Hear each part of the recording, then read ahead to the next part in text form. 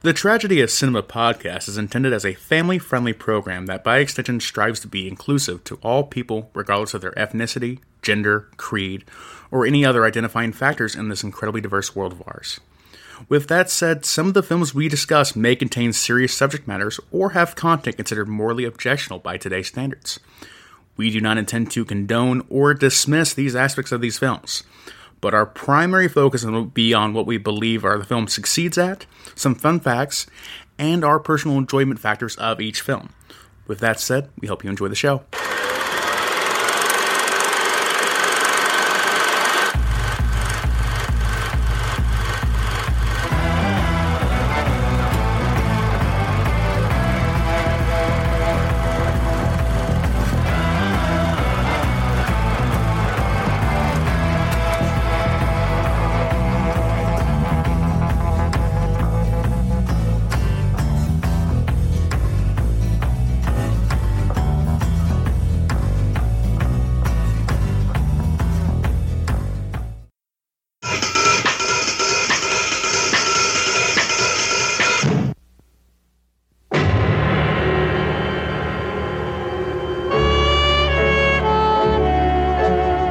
Los Angeles, 1937.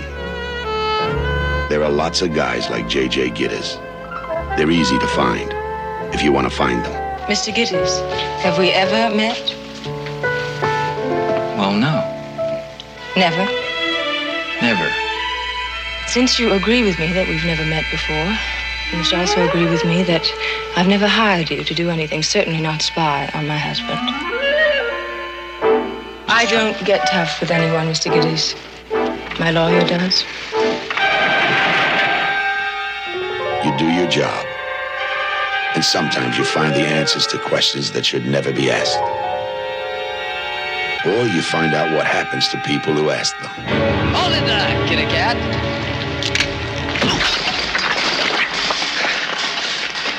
You're a very nosy fellow, kitty cat, huh? You know what happens to a nosy fellow? I dislike the word cheat. Did you have affairs? Mr. Gittes. Did he know about it? Where were you when your husband died? You were seeing someone too. For very long? I don't see anyone for very long, Mr. Gittes. It's difficult for me.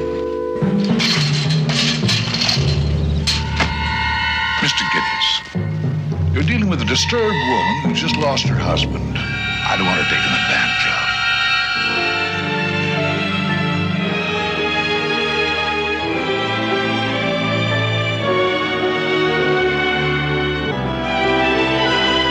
The truth. I said I want the truth!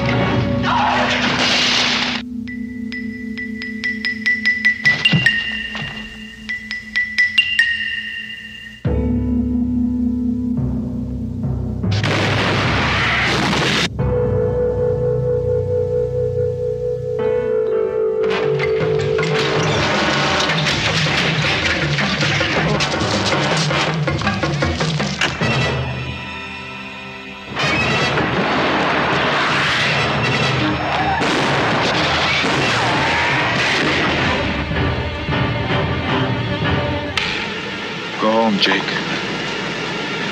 I'm doing you a favor. Come on, Jake. Forget it, Jake. It's Chinatown. You get tough. You get tender. You get close to each other. Maybe you even get close to the truth. Jack Nicholson and Faye Dunaway in a Robert Evans production of a Roman Polanski film, Chinatown. Hi guys, welcome back to the Tragedy of Cinema podcast. I'm your host Jimbo, and joined again by Private Eye. Private Eyes on Otavia. Kyle's here to get all of the truth. Dig in the scoop. Of all the podcast studios what in the world, say? he walked into mine. Excellent. So today we're talking about Chinatown. Episode 96, Chinatown. Oh, yeah. Jimbo, okay, go. You ready for the question? The question, Jimbo. Give me the question of all questions. Okay, I'll throw one at you, but you're going to be like, I have no idea. Kyle, Great. besides this movie, name me another movie that Faye Dunaway was in without looking at your notes. Go. Exactly. He's a cheater. No, I'm just kidding. No, I know. Jack Nicholson, what do you think when you think of Jack Nicholson, what are the top movies you think of Jack Nicholson's performance in?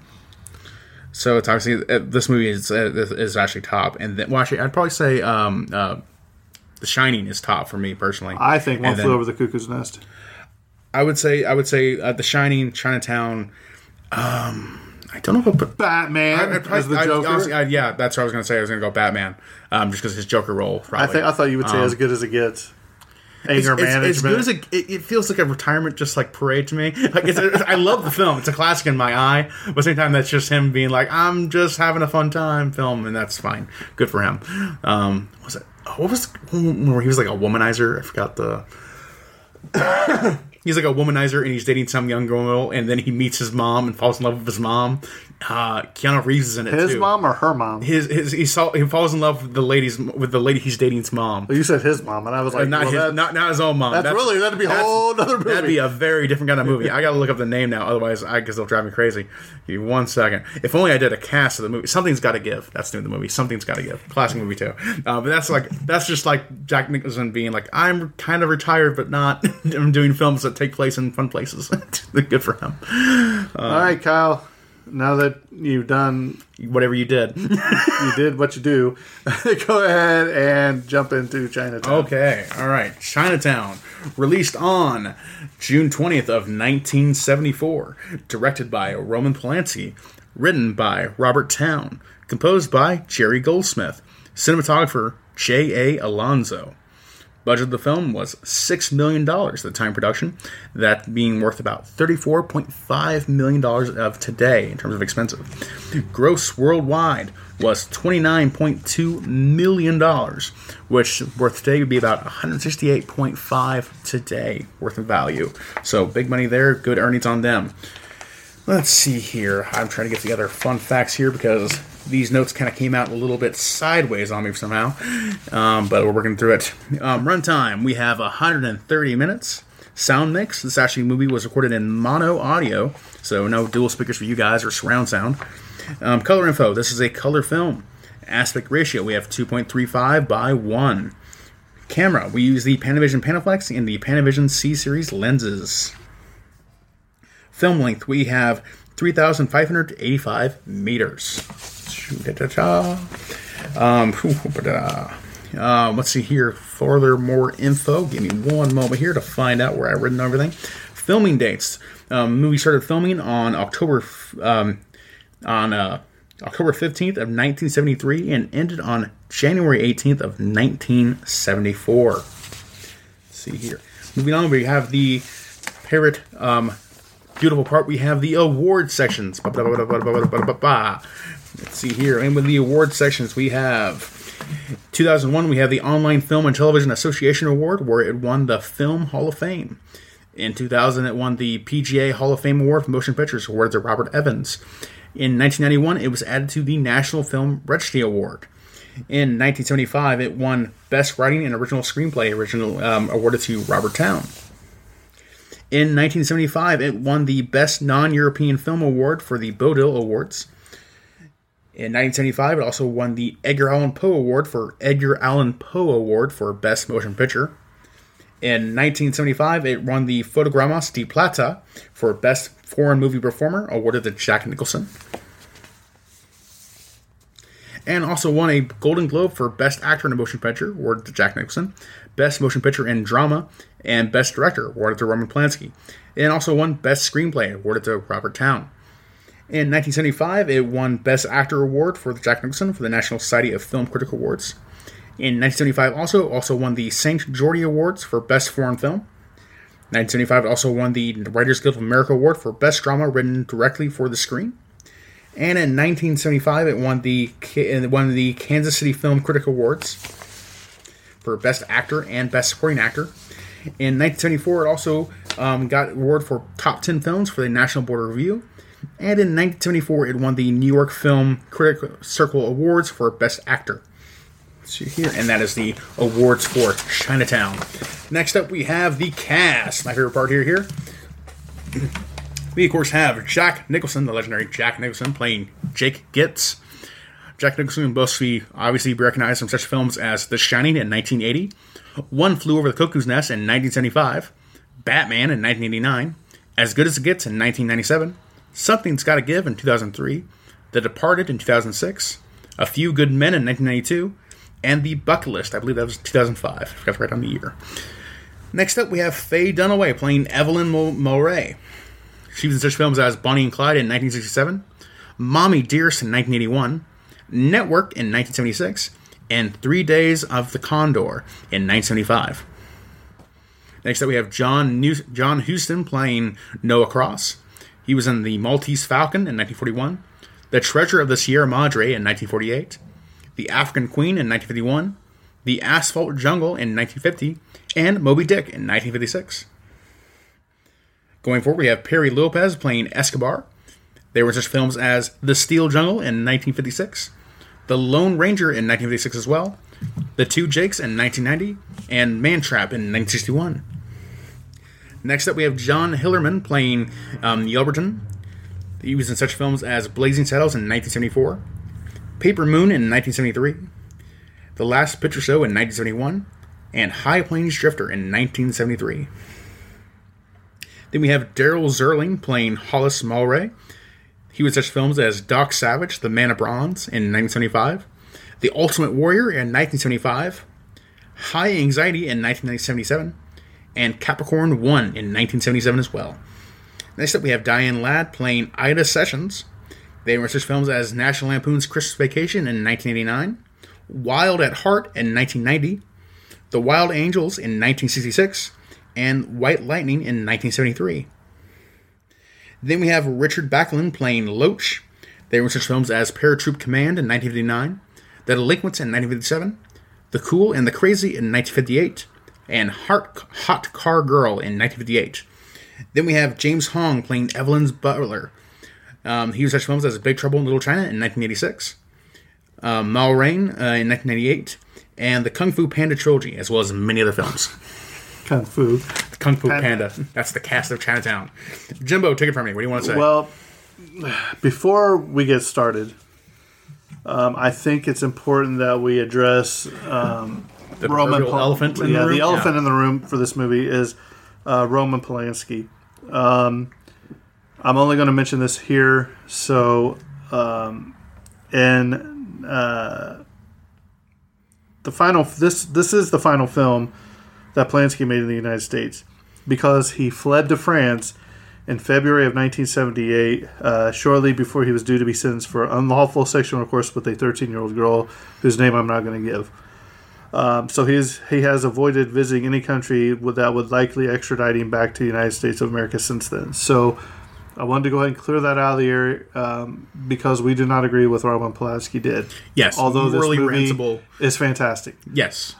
So just wanted to state that right now, that we do not condone or support anything that Polanski did in his personal life. Yeah. But this movie is great. Yes. So you can be a terrible person and a great film director. Roman Polanski is the poster child of that scenario. Right. So just wanted to go ahead and cover that real quick before we dive into it. Kyle, before we go on and talk, give me the synopsis of this movie. Jack Nicholson's Jake gets caught into a conspiracy of let's see here, corporate espionage and murder and like a love triangle. And, and I was trying to think of the femme fatale kind of scenario, and he has to use his wits as a private investigator to solve the mysteries and get to the bottom of it and try and save the day. And boy, do we have a Scooby-Doo moment at the end of this There's movie. definitely a whole lot of stuff, and this is not a light film at all. This is a heavy film. I made it may sound a little bit more lighthearted than it is. This is a very serious film that gets to a lot of dark places. Right. Mm-hmm. So we'll go ahead and talk about it. So this has been known as marked as the number 19th greatest movie of all time, according to AFI. I also read another one where they consider this the greatest movie of all time, because the screenplay is now regarded as being one of the most perfect screenplays ever written, and is now a main teaching point in screenwriting seminars and classes everywhere. Yes, so that makes sense. I mean, this film doesn't have a wasted moment, really. Nope. Everything's important in it. Even though it's a long film, every little detail matters and like comes up next. And you know what? I couldn't stop watching it. It was my first screening of it, and this is why we started this podcast, is because there's movies like this that I'd never seen, and I really enjoyed this movie. And I was just hanging on to every scene, you know what I mean? So I thought it was very well done. It is a very detail-rich film. It truly is. You know, it warrants repeat viewing and like paying close attention every time you view it, because there's always something more to it, and that's onto the film. Right. Yeah. So at the time of this filming, Jack Nicholson had just embarked on his long-standing relationship with Angelica Houston. This made his scenes with her father, John Houston, a little bit awkward, uncomfortable. Especially the one time Angelica was on the set the day when they were filming the scene where Noah Cross interrogates Nicholson's character with Mr. Getz, "Do you sleep with my daughter?" I can't imagine. Well, funny you should ask. After several takes that never looked quite right, Faye Dunaway got annoyed and told Jack Nicholson to actually slap her. He did and felt very guilty for it, despite it being Dunaway's decision. This shot made it into the movie. Makes sense. That's one thing when I was watching, I was like, did he just really do that? Yeah. And then he just did it like several more times, and then I was like, wow. It's awkward when it's real like that. If you haven't watched this movie, there's going to be some spoilers here towards the end of this we talk about. Can't really be avoided in this case. No, this is a full spoiler movie. But it's a thing. So Jack Nicholson is present in every single scene of this film, too. Mm-hmm. I think that's pretty cool. And they said that a lot of times they had the camera shooting behind him, so you actually saw what he's seeing. That's his perspective. Yeah, so I think it was really cool, so you could actually put yourself in the situation that he was in. Yeah, it is pure, like, his POV kind of movie for sure. You know, everything he knows throughout the entire film. You know, and they still managed to get the whole plot in there. You know, it's really impressive. At one point, Roman Polanski and Jack Nicholson got into such a heated argument that Polanski smashed Nicholson's portable television with a mop. Nicholson used that television to watch the Los Angeles Lakers basketball games and kept stalling shooting. He's a big L.A. Laker fan. Yes. He's always sitting courtside. Lifetime fan, yeah. So, yeah. Obviously, I wouldn't have Jack Nicholson on that one. Despite lobbying Robert Evans and Jack Nicholson for the chance to direct the film, when he finally landed the gig, Roman Polanski started having second thoughts. The thought of returning to Los Angeles, where his wife Sharon Tate had been brutally murdered 4 years earlier by Charles Manson and gang. Well, I guess Charles Manson didn't, but his followers, was too overwhelming for him. So, yeah. So that's he's same time. So he's been a victimizer and a victim of incredible crimes in the world, and very interesting place in history that man has had, multiple directions. Yeah, I don't know what more to say about that. Faye Dunaway and Roman Polanski were notorious for their on-set arguments. During filming, Polanski pulled out some strands of Dunaway's hair.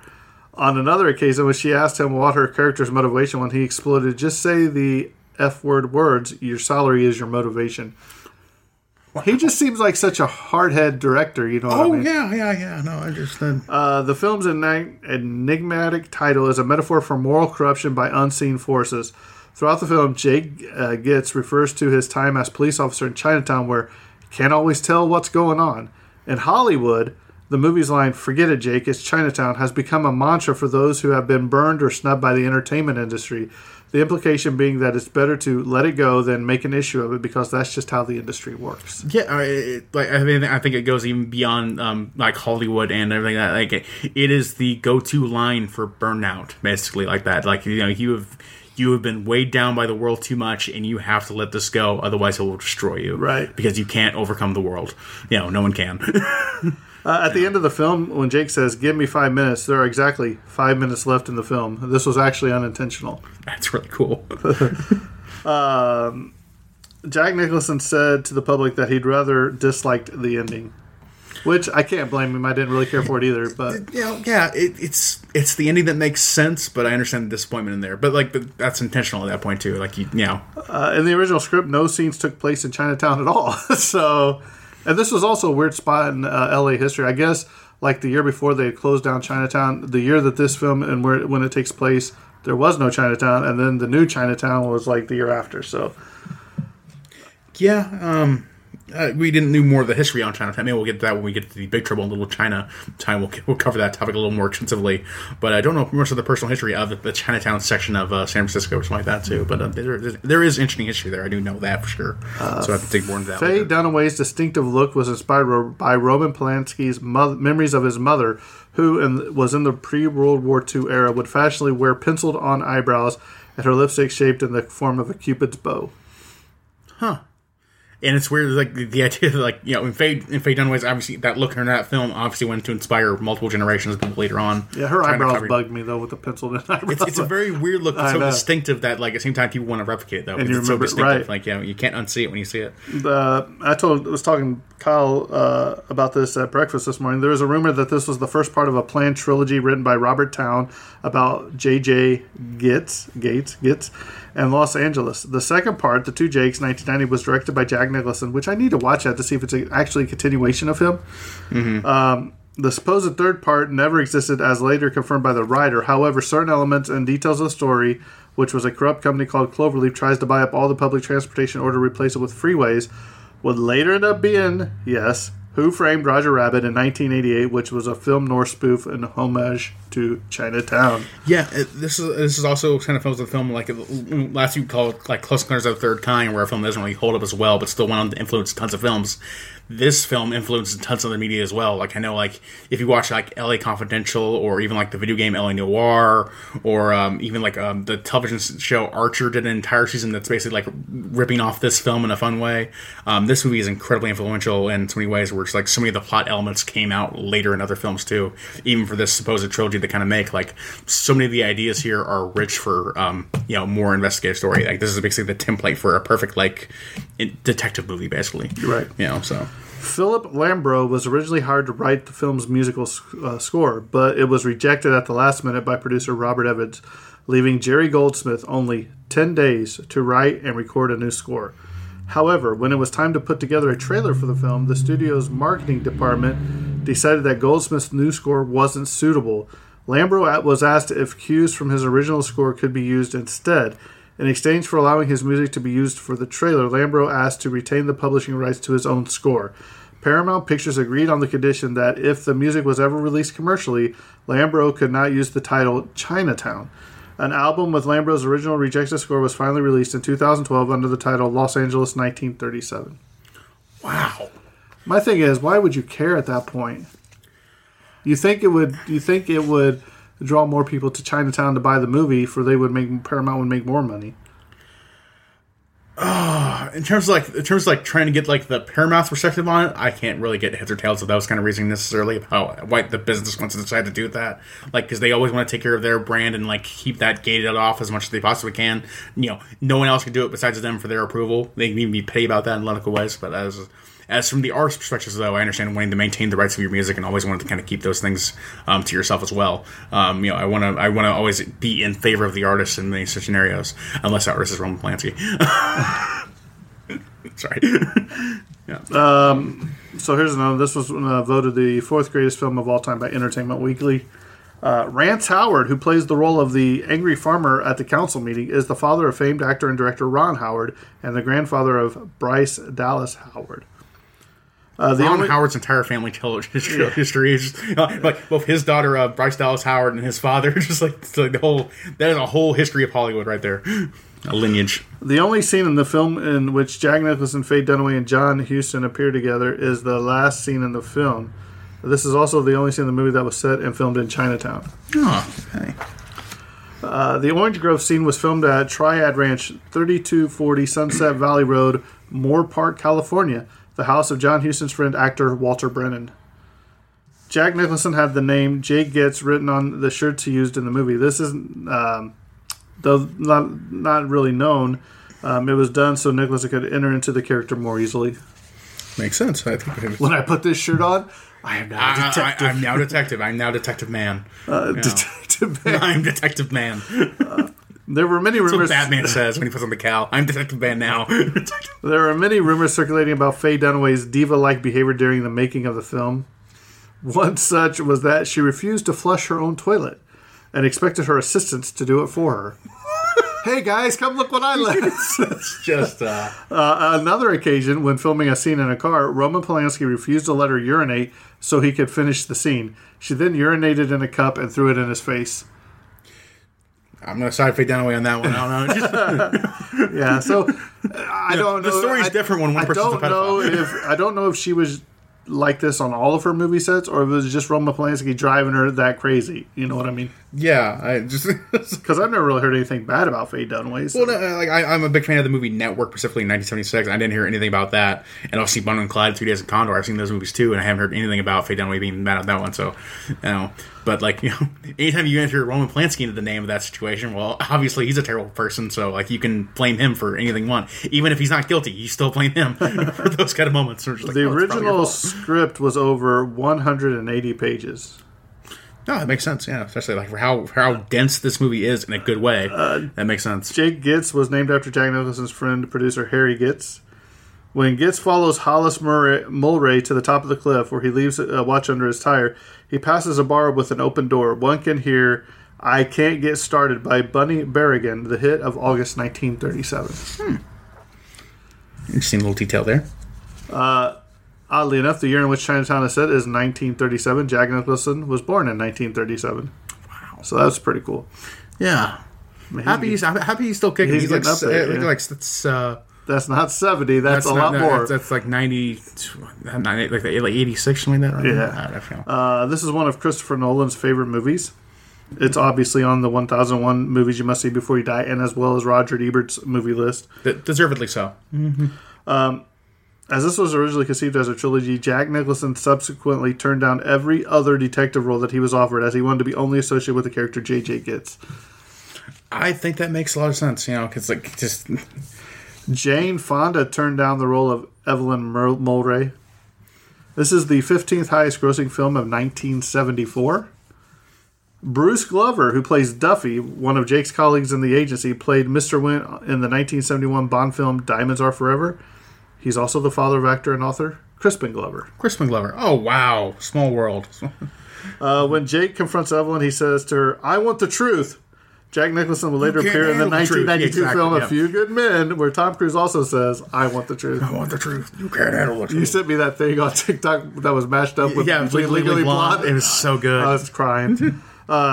Cameo, C.O. Erickson, the film's executive producer, plays the banker in the barbershop who starts an argument with Jake.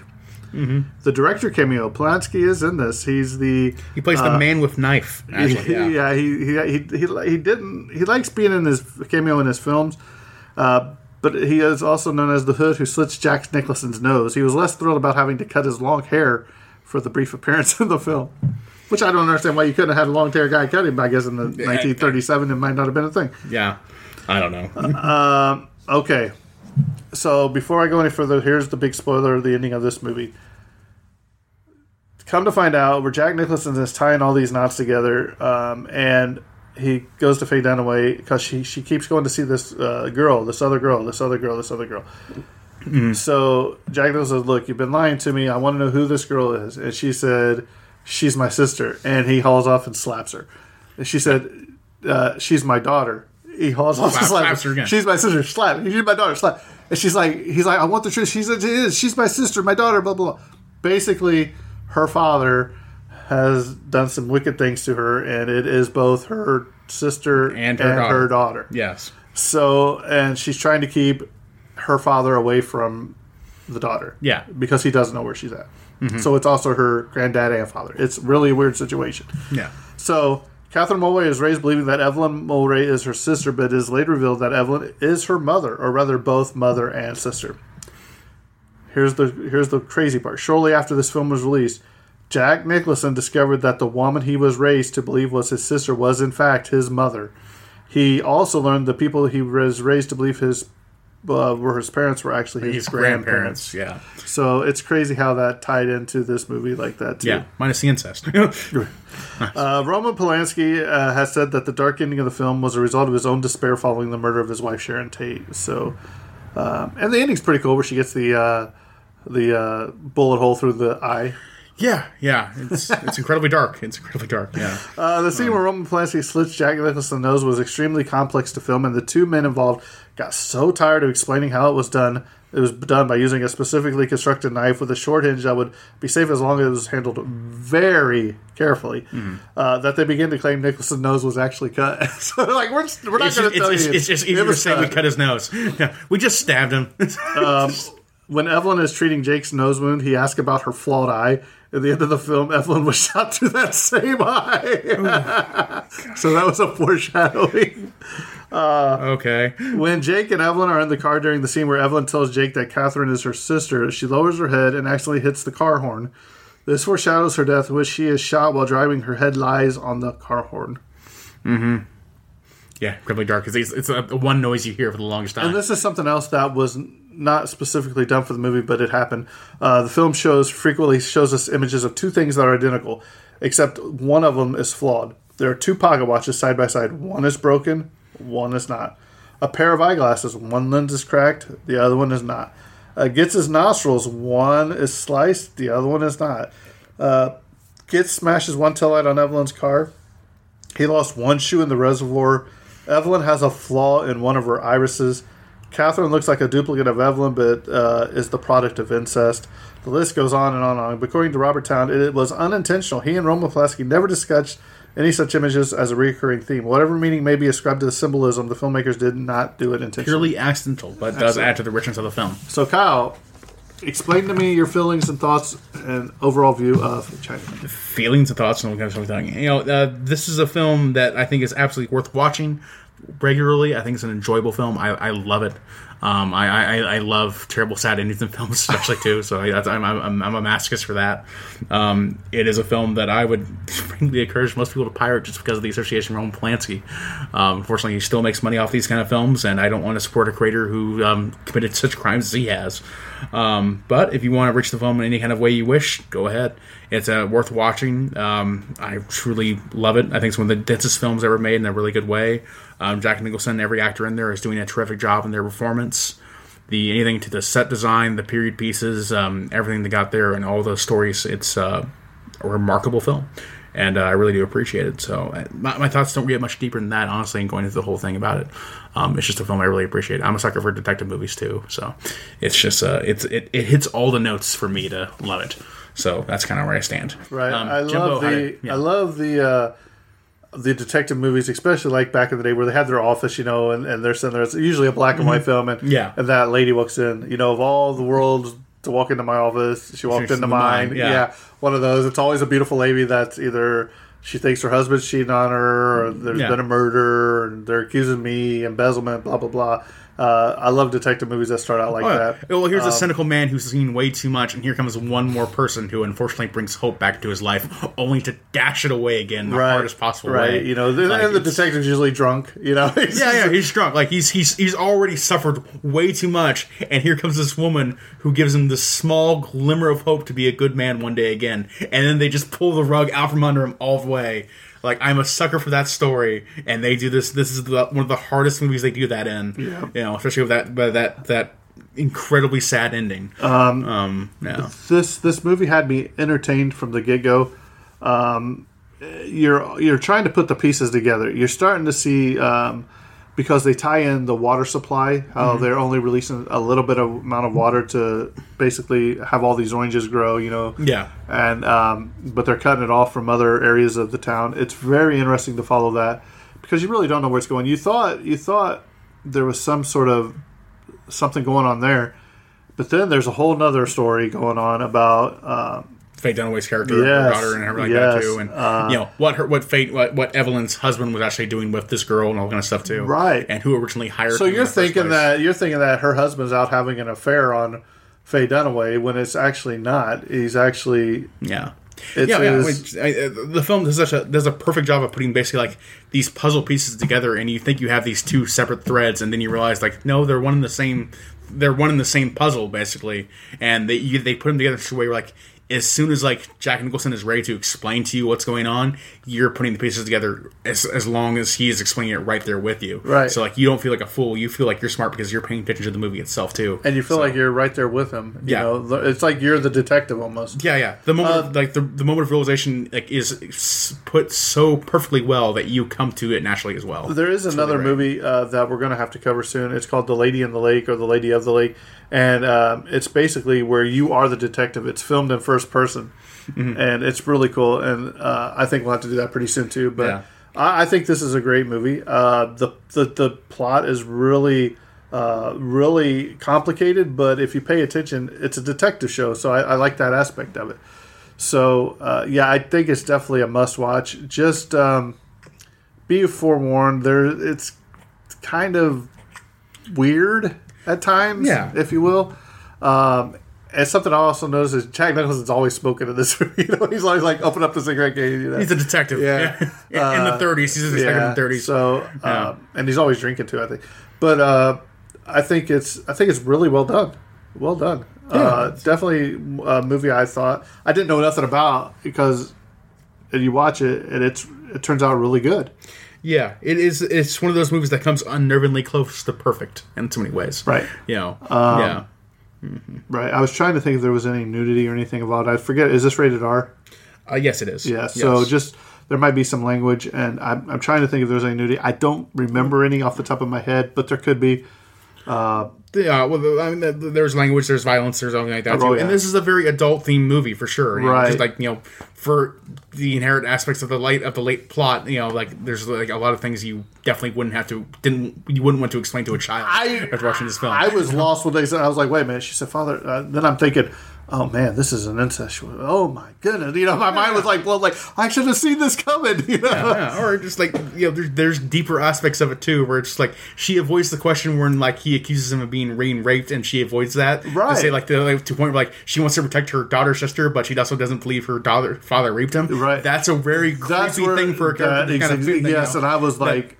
Because he's like, did he rape you? And she's like, no. And I was like, oh, well, this just took another weird turn. That's another thing where it's just like, like that's not. They have to move past that, but that clears that lady is clearly messed up in the head in ways that she's not resolved. It's like, and that's a lot of things are just like.